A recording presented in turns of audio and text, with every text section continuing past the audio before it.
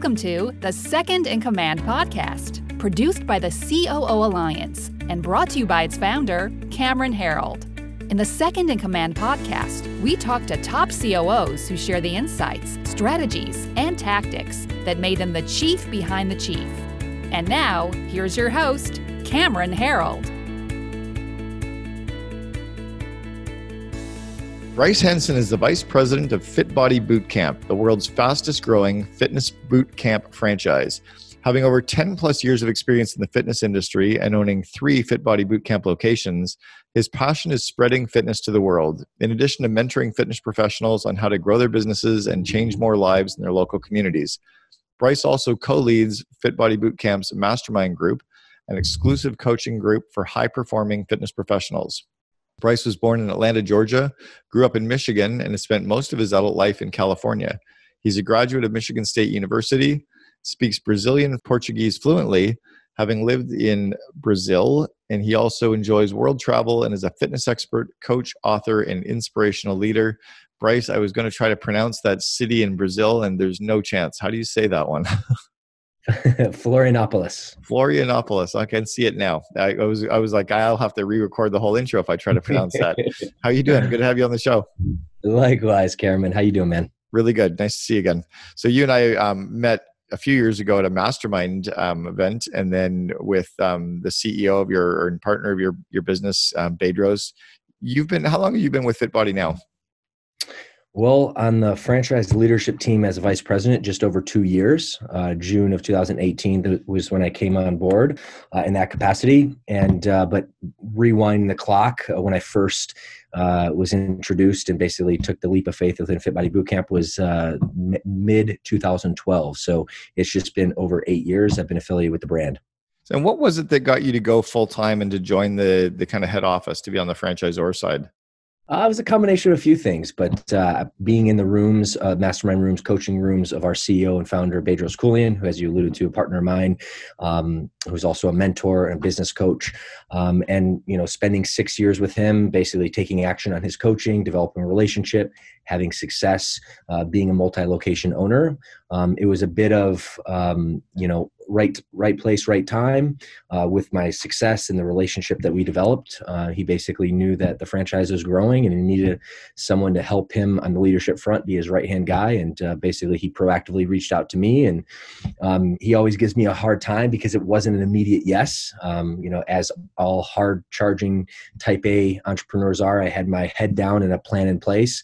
But over a few months, we kind of dialogued and talked about the position, and it just seemed to me after quite a few exchanges that I could make a bigger impact. I could help more people and have more significance and contribution at the franchise level.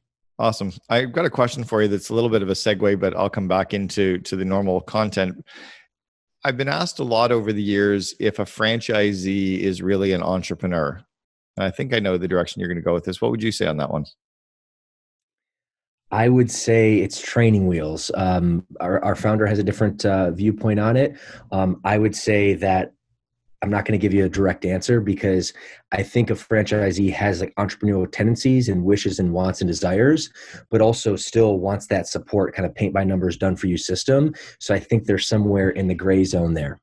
Yeah, I think they're an entrepreneur in that, they've started a company, they're responsible for other people's wages. They're not guaranteed anything, right? It's really a result of them following systems and building something and scaling. But yeah, the training wheels are there with the guidelines, but you can buy a franchise and be horribly unsuccessful or be horribly successful. And it really comes down to your execution on the systems and the people, right? Totally. Absolutely. It's be willing to be coachable. Also just having a passion, desire, to execute and implement whatever, business model that you're in against. And what I see now is, especially pre-COVID, as the fitness industry has really kind of taken off with the correlation of our, world economy of the last decade, the last 2 or 3 years, a lot of people that were not in a fitness, but just saw the opportunity, the numbers kind of jumped in. And I would still say that in our specific industry, the people that typically do the best are ones that, have training experience in the past and or just a love or a passion for it, because they're able to execute, in your words, the systems and the guidelines much better. So you've been able to see both sides of the franchise system, where you were a franchisee and owning three different locations, and then you moved off to be on the franchisor side. What do you think you've learned on the franchisor side that maybe you didn't know or didn't expect to see on the when you were a franchisee? Great question. I mean, I still am both. Is it harder being a franchisee than you thought it might have been? It's harder being on the franchisor actually than I thought it would be. But I still am a franchisee, and I actually have a dual role, which is definitely an interesting dichotomy. Sometimes it's certainly very challenging, but many times it actually provides a lot more visibility and growth and progress, being that I see both sides. When I first joined as a franchisee back in 2012, I mean, I had sales experience. I had a decade of, over the phone sales, which gave me enough confidence to, be able to take on this venture, but I didn't have any marketing experience. I didn't have any business operations experience. So when I was coming into the franchise, that's what I was looking for. And thankfully I found it. And, I was just able to shore up those weaknesses, enabled me to, be a stronger, business owner and operator. How about being a franchisor? What do you think has made Fit Body Bootcamp a successful franchisor? And what do you think for others that are maybe thinking about franchising that they have to consider? Well, starting from the top down, our CEO and founder is an incredible expert marketer, communicator, entrepreneur, and visionary. So I think foundationally, he started Fit Body Bootcamp at the very grassroots level in 2008, 2009, right off the economic crash that you and I were talking offline. So to have a visionary kind of start in a very down market actually provided a lot of upward growth because we were able to gain market traction pretty quickly. But we didn't end up franchising until 2012. So it's a couple of years later we ran it as a licensee program. But that all said, I think actually in dialoguing, I forgot the true essence of the question. Can you repeat that? Forgive me. Yeah. What do you think it is that a franchisor has to do to be successful as a franchisor? Like, are there a couple of rules that would make a franchisor more successful? I don't think it can be that our product or our service is that unique. It's like, you don't need to come up with the coolest whatever.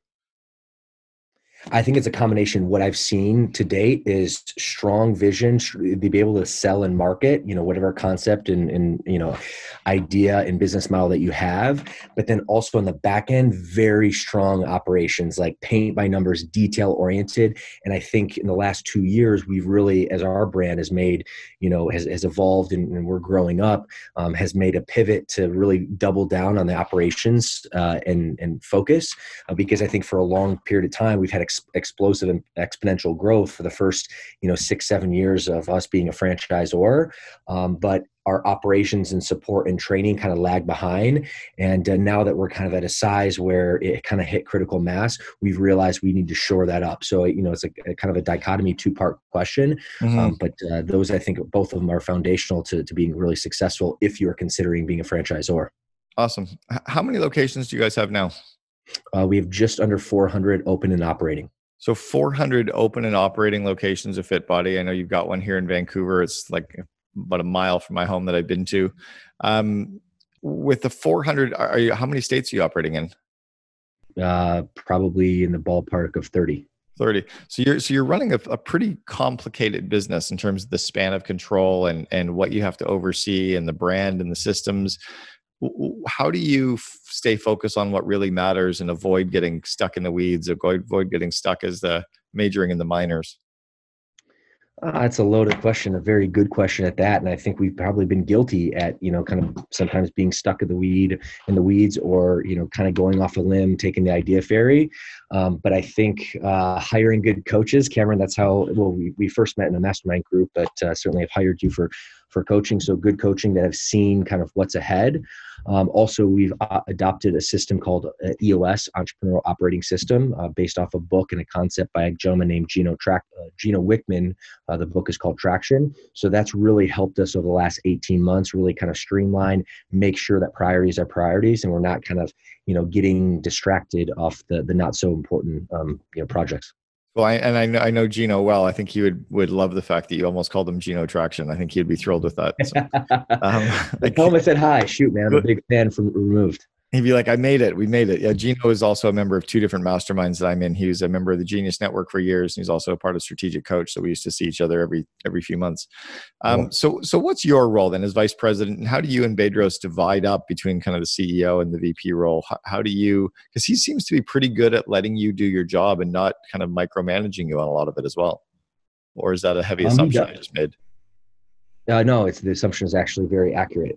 He definitely is a leader, visionary. He's not a micromanager. I also, I guess I would like to credit myself a little bit in the fact that he, has probably established some trust and seen things in me that he felt the need not to micromanage, which has been great. But it's been an evolving role over the last, 24 months, or even more so since I've taken the seat at the leadership table.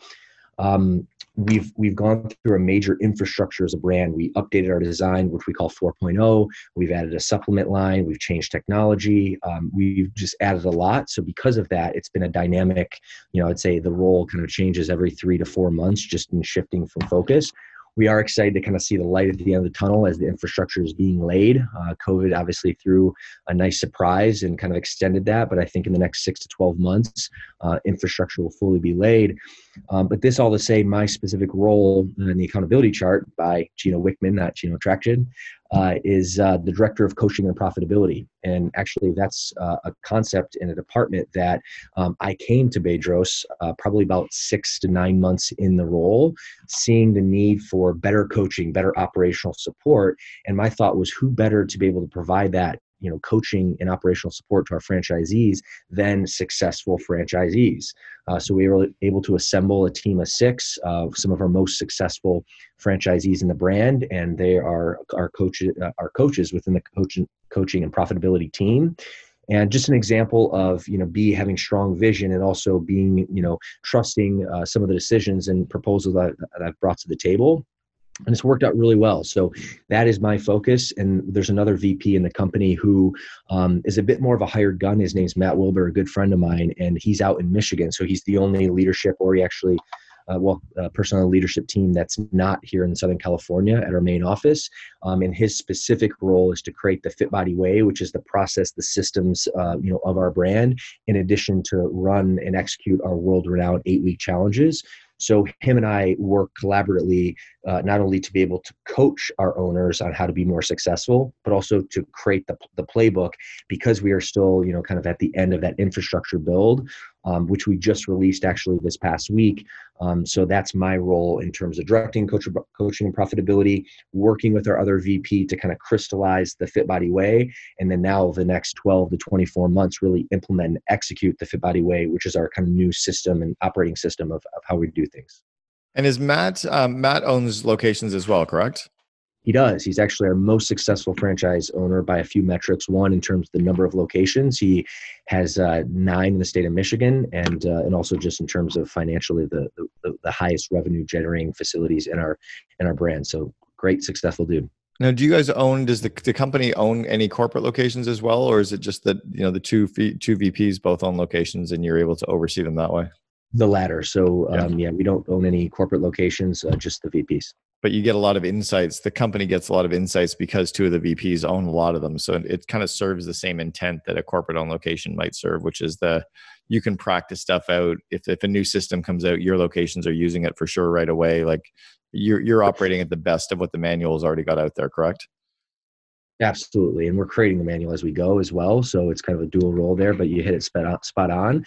And then also too, in the last 12 months, spinning up that coaching and the profitability team, there's 6 other owners that also contribute. Now they're coaching owners. They're part of my CAP team, as we call it, stands for coaching and profitability.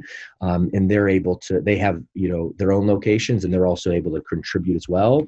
And the last point of contribution, and Cameron, credit you for this, in our coaching, it was probably about 15, 18 months ago when you provided this recommendation, was to create the Franchise Advisory Council, or the FAC. So we spun that up under your guidance, and we just completed our year 1. We just actually last week had our meeting to kick off this coming year, and that's been really foundational and fundamental into our success, being able to kind of take that feedback in addition to the locations Matt, myself, and our CAP team have to really kind of get a better understanding of our brand as a whole, and then obviously work to support them better based off that feedback. Where have you struggled with that franchise advisory council? What kind of lessons can you pass on? Because it operates, for anyone who doesn't understand franchising, a franchise advisory council operates almost like a two-way funnel. It takes the ideas from the head office down to the franchisees, and it takes the ideas from the franchisees up to corporate without becoming kind of a union steward type model. But where have you guys struggled and learned and had to adapt as you've put one in place? Because it's never easy. No, it wasn't easy. In selecting the right people, trying to figure out the metrics in terms of receiving applications, and then selecting the committee. And then I think we meet quarterly based off your guidance, and that's worked out really well. But 2 of the meetings only are in person, and then the other 2 are Zoom and virtual, which is obviously, we're sitting here on a Zoom virtually today as well. But anytime you can kind of meet in person, I feel like the bigger breakthroughs are when we do like a full 2-day event with our FAC versus like a 90-minute call on Zoom. So I would say we still struggle with that a little bit, but we're all fired up, great energy just after last week because we, fortunately were able to have the in-person meeting. Yeah, that's awesome. I'm glad we're starting to move towards some of that in-person stuff again too. Tell me about what the normal everyday company can pull from a franchisor. Like, what is it that franchisors do well that a typical business can benefit from? Can you rephrase the question? I fully understand. So franchising has, I think all franchisors have a whole skill set area that most normal companies don't have. And it's one of them is that we have to replicate these systems that can be used, the lowest common denominator. One is that we have, the span of control that's something quite big with a P&L that maybe isn't huge. Another is that we're quickly operating in, multiple states or countries, whereas many companies don't. So I'm curious if there's any business lessons there that, the everyday entrepreneur, the everyday COO who's listening can pull from a franchisor. Yeah, well, I think for us, because our visionary, our CEO has been such a strong marketer and salesman, our brand exploded pretty quickly. So that was our forte, and it still is until this day. So I think comparatively, we lagged in terms of the operations and support of that nature. But it's one of those things in terms of crash course, we've had to get good at, specifically in the last 24 months, because we've grown so quickly. We needed to make sure that we had the systems, the trainings, the operations to make sure that our franchisees were successful. So in a crash course and basically, creating an operations manual, training and executing on that, any franchisor who has any amount of success is going to be really, really good at. And, we're still learning and we've come a long way. But that's been something that, I think, anyone can learn from us or any successful franchisor. And then Cameron, I was humbled when I walked in to the franchisor leadership team, just kind of getting my teeth around all the legalities of being a franchisor, from the FDD to the FA and all the rules and regulations. So, I think what a CEO or someone, who's a leader outside the franchising system can learn from, any franchisor is how to get good at operations, get good at training, get good at, understanding the legalities, because the system is definitely regulated. Another comparison would be the financial industry. I'm sure has a lot of regulations as well. So, anyone on the outside looking in can gain a lot from that, crash course in education that a franchisor has. Most franchisees tend to go through the same kind of evolution as humans do. Kids when we're born, we're a year old, our moms feed us and they change our diaper and we think our parents are amazing. And then we're 2 years old. It's the terrible twos, right? It's no, no, no. And then as teenagers, we're like, our parents are assholes and we all just want to get out of the house. And then we're 20 and we kind of break free and we move out and we're doing it on our own. But we realize, our parents aren't perfect, but man, they sure knew how to cook better food than I do. And then we have kids for our first time. We're like, wow, my parents were way smarter than I ever gave them credit for. We kind of go through that normal evolution. Franchisees go through this evolution where at some point they hate the franchisor and they don't know why they're paying royalties. And how did you go through that, where you're straddling both sides, where you're on the franchisor side and the franchisee side? How do you not get pissed off at the franchisor? It's inevitable. Like every teenager gets pissed off at their parents. How do you not get pissed off at the franchisor when you are the franchisor as well? Cameron. I mean, that's an incredible question. And I would say sometimes I do get pissed off at the franchisor, even though I am the franchisor. So it's kind of a double-edged sword there. But no, that is very, very true. And I forget the book that I read about 12 months ago in franchising, probably recommended by you, that went through that life cycle. And when probably I read Greg Nathan was probably the author of it. I don't know what the book is, but the 6 stages of franchising, maybe? That's it. Yep. So true. And that is the stage, not only like anecdotally, but also seeing that from, many partners and, owners that we have.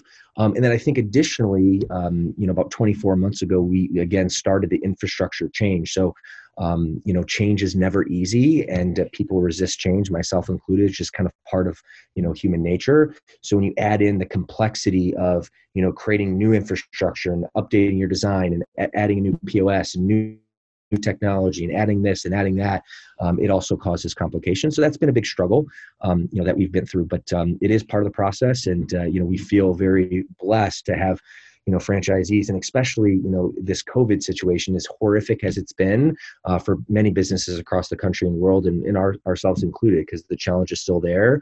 It allowed our leadership team to really step up, and we've really came to the table, even, greater in the last 6 months, than even we've had previously. And because of that, I feel that really expedited the additional journey around the horn, if you will, to that level of gratitude where, in your words, like you come to the realization that your parents actually knew what they were talking about. So that's kind of, a little bit of anecdotal experience on where we've came from and where we're at right now. It's funny. Years ago, I was coaching a very early stage franchise company at the time. They're now quite mature, a couple hundred locations all through the US and Canada, called Nurse Next Door. And I remember when I came in to start coaching them, and everyone on their team just thought I was amazing. Like, wow, this Cameron guy knows all this stuff. I'm like, wow, you shouldn't tell the people at 1-800-GOT-JUNK how smart I am, because they still don't think so. Like, even though I'd been there building the whole company, it's like listening to your uncle versus listening to your dad, right? Like, my uncle's really smart, but my dad's an idiot. Meanwhile, your cousins think your dad's smart and their dad's an idiot. So it's the parent voice, Cameron. And actually, we just had a mastermind meeting this past week, and we talked about the parent voice, that it's spot on. Like, that your parent can tell you something blue in your face, but when your uncle or someone else removed says the same thing, a light bulb goes on, and you're just more open to it. So true and funny at that. Yeah, it's crazy. So I think we just have to recognize that as a company, it's often one of the reasons why you bring in a consultant or facilitator for leadership team meetings or coaches, because they provide that kind of uncle voice versus the parent voice, I guess. Question for you. When we were talking about a year and a half ago, you were going through some pretty big IT infrastructure changes, some back end changes on the company, and there was some problems with it. You guys were struggling with some of that, and it was stuff that I think you might have even kind of got it implemented and then rolled it back to the original system even. Can you walk us through some of what you learned as a company on that IT integration, kind of the real, wow, we really screwed this thing up, or we got taken advantage of? Like, what are the lessons from that? Because it was some pretty big stuff for you guys. It was hard for the franchisees and the franchisor. Oh, absolutely. And for a long period of time, a solid 12 months, that was something that you talked about, the roles that me and my CEO kind of, attacked. That was an ever-changing kind of evolution because of that unfortunate situation.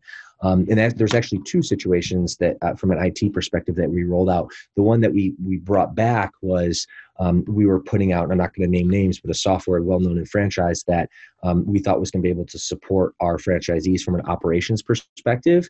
And we did the testing. We actually learned, that was the second experience, but we learned from round one, which was a different platform that was going to be our POS and whatnot for our franchisees. And we went through a testing protocol, and after about 60 days, we just realized that, unfortunately, this system wasn't going to be conducive to our brand. So even though it was a bit of a bummer that happened in the way that it did, we were able to do testing and kind of get feedback, and then we just made the decision it wasn't best. So that was actually a win. The first situation was just really, really challenging. We changed our infrastructure and our software, our POS system for our brand, and it was rocky, to say the least. I think the big learning lessons is we were super ambitious. We had a timeline in place. We knew we wanted to run a big 8-week challenge, which are now what we're known for. But we tried to do too much too soon. We didn't go through the proper channels. We didn't get the feedback. And then when we started making conversions, we did it in such a very, very short timeline. And, as being in franchising, not every franchisee is in the same place. Some are executing it all in, all cylinders. And then you have others that are just kind of barely keeping up, just to kind of keep the doors open. And when we pushed out the new technology in that such a strict timeline without the proper vetting and feedback, The top 25% took it in stride, they executed, but there was a large amount of percentage that just really, really had a tough time. It was too much too soon. So we've since then, and I led with the initial example, but we've since then rolled out a couple other initiatives much more smoothly, just because of what we learned there. We basically did the due diligence. We started talking about it. We got feedback. We created a testing group. And then whenever we made that transition, we gave proper time. And that's actually been a game changer, a learning lesson that we will take with us moving forward. About managing the communication of all that, where you were working with the franchisees that were, frustrated and disgruntled, and what did you guys learn on the communication side? Because I think you handled it quite well. Proactive communication is everything. Also getting feedback, laying things out prior, creating an FAC to be able to run, ideas off of, is just super, super critical versus taking the approach of a few small people make a decision, hit the ground running hard, communicate, this is the timeline, this is the deadline, go. That didn't work out well whatsoever. So again, proactive communication, creating a test group, communicating with them often, giving them time to really kind of dive in and really understand the initiative that, and the platform that you lay out, and then checking in with them. And then once you check in with them, then kind of, get them in your ethers to basically develop not only a communication plan, but an execution plan around it. So those are all key things that we learn in the process. And as our CEO, Bedros, always says, if you're going to over or under communicate, which there's nothing perfect in life, you always want to err on the side of over communication, which will save you a lot of heartache. That's cool. You mentioned earlier that your CEO, Bedros, has got a lot of marketing skills. I think that's even the way you said it was stronger than the way I did, but even when you said it was a massive understatement. The guy's like, right up there, genius level in marketing, digital marketing for sure. He is. Can you give us a couple of the secrets, like what works that other companies can use? Is there, everyone's looking for that silver bullet, but are there a couple of things that you guys have done that are just like, God, everybody should do this and most don't? Super basic, and it's interesting, like rubbing shoulders with them now, kind of seeing what's under the hood. It's kind of like the Wizard of Oz, right? You pull it back and you're like, oh, it's Bedros, except the guy's huge. He's not like the little wizard who's a dwarf, right? Bedros is just this big giant, but big, massive, muscular dude for sure. What I'm going to tell you isn't like revelation, or it's not going to, fry your neurons in your brain. It's just the basics. Number one, consistency is everything. We produce and he produces consistent content over and over again, very, very consistently on many different platforms. And then two, he's an educator. And what I've really, really learned, from him is a great marketer is a great educator who's always putting content out, adding value, and then asking for money, adding value, then asking for money. And I think from Bedros's perspective, he does that incredibly well. And then kind of hitting that one more time, consistency is key. And between those two strategies, I've seen him build empires and move mountains. So, any franchisor looking to become a better marketer, well, you know what? You need to become a better educator. You need to add more value, teach more, and then do it consistently. And that's half the battle right there. Now, there's no way that you and he have been able to work this full 2-year period without having a good debate, because you've got good ideas, strong ideas, and also sometimes you and I were even talking, and you're like, well, I'm going to have to go talk to Bedros and see what, and Bedros is definitely a very high D, high I, dominant, expressive entrepreneurial leader who's definitely got his ideas and his experience. How do you engage in good, healthy conflict? Just proactive communication, easier said than done. But definitely, we're both works in progress. And I've learned a ton from him over the years, and I've gotten better myself. Just basically handling issues head on. For the most part, we work really well together. He's an easygoing guy. I wouldn't say, well, let me rephrase that. He's a hard-charging, type A driven guy, but he has a very kind of put together personality. He'll be the first one to tell you this. He's done a lot of work on himself, gotten a lot of therapy, a lot of coaching to be a better version of him, not working off the ego, taking deep breaths and being able to communicate really well. So I credit him, and certainly I followed in his footsteps. But, times do happen quick, and frustration, happens. And, there's been definitely a few situations where we butted heads, but that's just, the nature of the beast. But we both know our heart's in the right place, and we pick up and dust off and keep charging at it. Do you ever engage in that kind of conflict and debate in front of employees, or do you try to keep it away from them? In our leadership team, there's just been a couple situations that have been private, and all things considered, I feel super blessed because I've been working with them hand in hand and arm in arm for the last, over 2 years now. And there's only really been a handful of situations like that. And half of them in private, half of them just been a tense, leadership meeting, and not specifically even directed him or I, just in the group in general. But I would say no, in terms of other teammates and other employees outside our leadership team, no, that situation, has never presented itself. In all things considered, I mean, it's definitely not often. Yeah, I think the key is, as well, is that we're supposed to have that good, healthy debate, but we're not supposed to do it in front of the kids, right? Like, it's like mom and dad are supposed to argue and debate and work through stuff. And then in front of the kids, supposed to be that divided force. You don't really want to let them see you crack, but you also don't want to criticize each other in front of others, because it diminishes your role that you're both in, right? He has to be your biggest cheerleader, and you have to be his biggest cheerleader. Totally. And I feel we are, and I learned a lot from him in that capacity. And, I like to think that, he's picked up some things from me as well. But for the most part, I mean, yeah, we knock it out, we go to war. And again, sometimes the debates get heated, and it's not just him and I, it's our leadership team in general. We have a stacked team of 7 individuals who are absolutely, incredible. But, what we say, it's kind of like putting armor on, like when we walk into battle, we close the doors and we're hammering things out. We're intense. But then once, the meeting, the L10 meeting is done, we leave that room and we're united front. And that's really, the messaging that needs to happen to make sure that we are united front, and we get buy-in, not only from our team, but being in the franchising world, to our hundreds of locations that are counting on us and looking up to us for our leadership. For sure. How was it launching that, the supplement and product line that you guys launched? Yeah, we launched it 18 months ago, which I can't even believe. Just maybe a few months shy of that, maybe 16 months, if you will. We launched it and had traction, but it definitely was very challenging. We overestimated the amount of product line when we first started. I think we had 10 SKUs, all sorts of products. And we realized within a short period of time, within 6 months, we had 2 or 3 main sellers. So we just doubled down on that. And once we doubled down on that, the following 12 months has been really, really good with a huge uptick. Also, the supplement line, is shown to be recession proof, or at least online marketing perspective, has been really lucrative and valuable to us, especially at such a difficult time with COVID.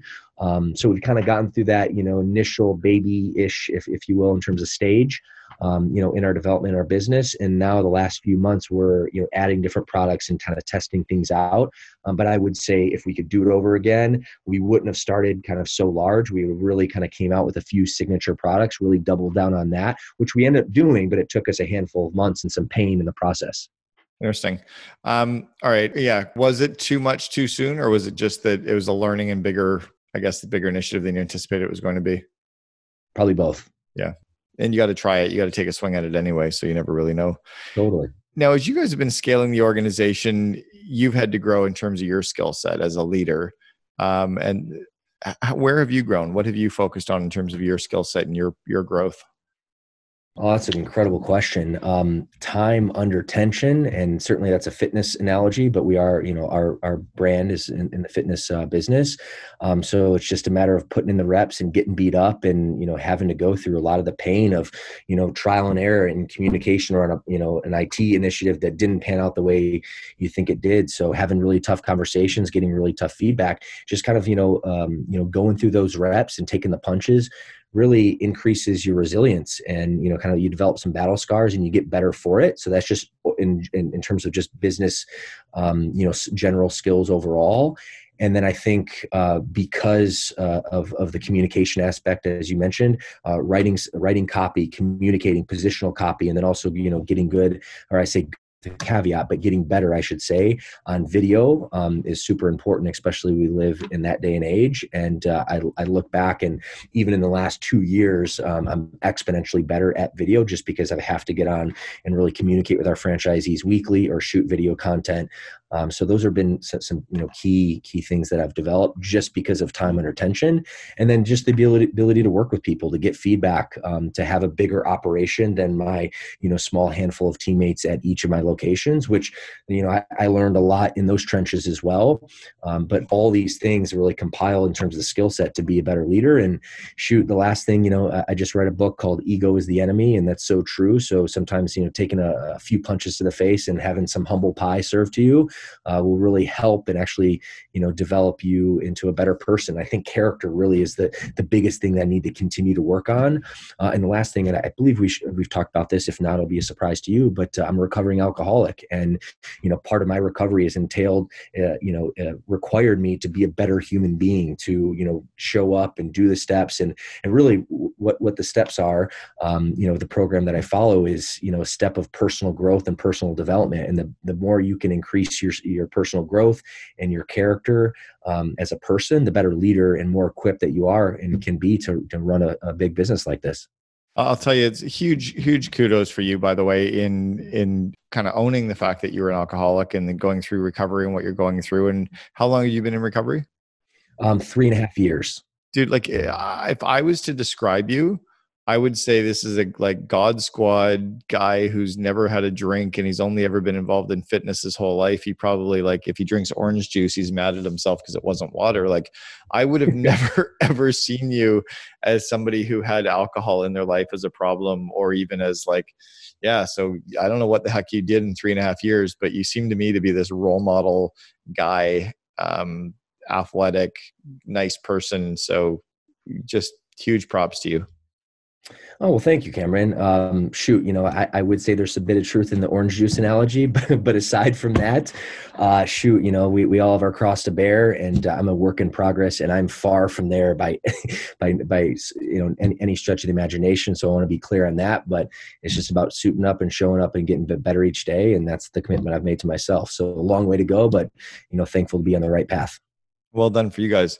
In terms of your franchisees, you're working with franchisees right now, and they're clearly going through a tough time. I mean, you guys franchise location-based group fitness classes. I mean, holy moly, it's got to be one of the harder groups or businesses to be able to reopen right now. So how are you working with the franchisees? How are you dealing with them and the emotions they've got? And what have you got for us there that we can learn from? Oh, shoot. Well, it has been very, very challenging to take, hundreds of brick and mortar, businesses. And when, local state governors and government says you can no longer run and operate your business, it's certainly been a challenge. So creativity, ingenuity, we're able to flip to online and virtual immediately. So of course, now we're 6 months from the time COVID, first launched at the time of this recording. Most companies in the brick and mortar space have done something similar, but we were able to use our creativity and ingenuity right off the bat. But to your point, I mean, proactive communication. We started meeting as a leadership team during when COVID shut us down in mid-March of this past year, which is 2020 in this recording. We started meeting as a leadership team from 1 time a week on Tuesdays, which is our weekly L10 meeting, to 2 times a week, Monday morning, Monday evening, Tuesday morning, Tuesday evening. We started broadcasting 3 times live, hosting weekly trainings, and just to kind of provide a lot of visibility, because just such a stressful time. People were so scared and nervous and concerned and just a million questions. Additionally, we had to get good at, on the back end, something we talked about, the legalities, right? So we had our operations team figuring out legalities of franchising, the legalities of each individual state and territory and province, which has been super challenging, but just good, strong communication, being creative minded. And thankfully, we have a leadership team who are just seasoned veterans. So even when all hell did break loose, there was a kind of a cool, calm, and collected aura about us. So I think that's really, really important in leadership, is taking the emotion aside and kind of being cool, calm, and collected, so that way you can make decisions from a rational perspective. There was also a lot of humor that was going on during the craziness, and that was probably just a way for us to cut the tension, truth be told. We never had a conversation afterwards, but that was the reality of the situation. So if you can laugh at things, if you can take it for what it is, and then if you can kind of remove yourself and look at it from a 30,000 foot view perspective, is thankfully what we did. And certainly any adversity or challenge for anyone listening to is a great approach to take. That's interesting. Can you walk us through just a final question, then I just want to do a wrap. But when you're getting a group of people to buy a franchise and they're buying into, the dream and the vision of what you're doing, any, not tricks, it's the wrong word, but what is it that you've sold 400 franchises? I mean, what is it that's made you successful as a franchisor? Because most franchisors never get to their 7th unit. What do you think has made it successful, or that had people wanting to buy the locations? Again, I'm going to kind of credit our CEO for being an incredible marketer. And I think back to the storytelling, we were able to position, when I say we at the time, I mean Bedros, but certainly obviously now being part of the brand, and we've been part of the brand from, nearly day one as a franchisee, but positioning, case studies and storytelling and being a master storyteller and really positioning our franchisees as the hero and hero marketing. And this is a concept that I've heard you speak about and learned a lot from you as well. That's been, that has been and will continue to be game changing for us. So that would probably be the first thing off the top of my head, and why at a early time frame and even to this day we have been successful by being good storytellers, being good marketers, and positioning our franchisees as the heroes of the story. Well, I love that. I especially like making the franchisees the hero when we talk to the press, because anytime the media covers your franchisees, it helps make the franchisee more successful. It makes the franchisor look good and helps you sell more franchises too. It's a huge triple whammy. All right. Final question, Bryce. If you were to go back to your 21-year-old self, what advice would you give yourself at 21 that you know to be true today, but you wish you'd known at 21? Take more chances. Life is short, and granted, there's a difference between being reckless and then being calculated. But I would say there's a famous quote, I think, from Mark Twain about, the only regret you're going to have is the chances that you didn't take. And I would say, when I look back, I've made some good moves. As you read from my bio, I got moved from Georgia to Michigan at a young age because of a really traumatic situation with my parents. My mom escaped, my father's grasp. Lived there for a decade and had this kind of, this burning desire to kind of, make something of myself, and took an opportunity in Los Angeles, California, the summer before I graduated school. That parlayed into an incredible career on the West Coast, ended up moving to Brazil, learning a different language, living in another hemisphere, coming back, starting businesses. So long story short, taking massive risk and chances. Even when I look back and certainly, there's a lot more people more credentialed than me, but with what little success that I've had, I look back and I say, shoot, I could have probably, even doubled down a bit more. So that's a thought that continues to run through my mind is, take calculated risk, but play big, take chances. You only got one spin on this globe. And that's really what it comes down to. That's awesome. Bryce, I really appreciate you sharing with us today. Appreciate the insights, the time. Bryce Henson, the Vice President from Fit Body Boot Camp. Thanks for being with us on the Second in Command podcast. You've been listening to Second in Command, brought to you by COO Alliance founder Cameron Herold. If you enjoyed this episode, please be sure to subscribe to us on Himalaya for access to our premium content. For more best practices from industry-leading COOs, visit COOalliance.com.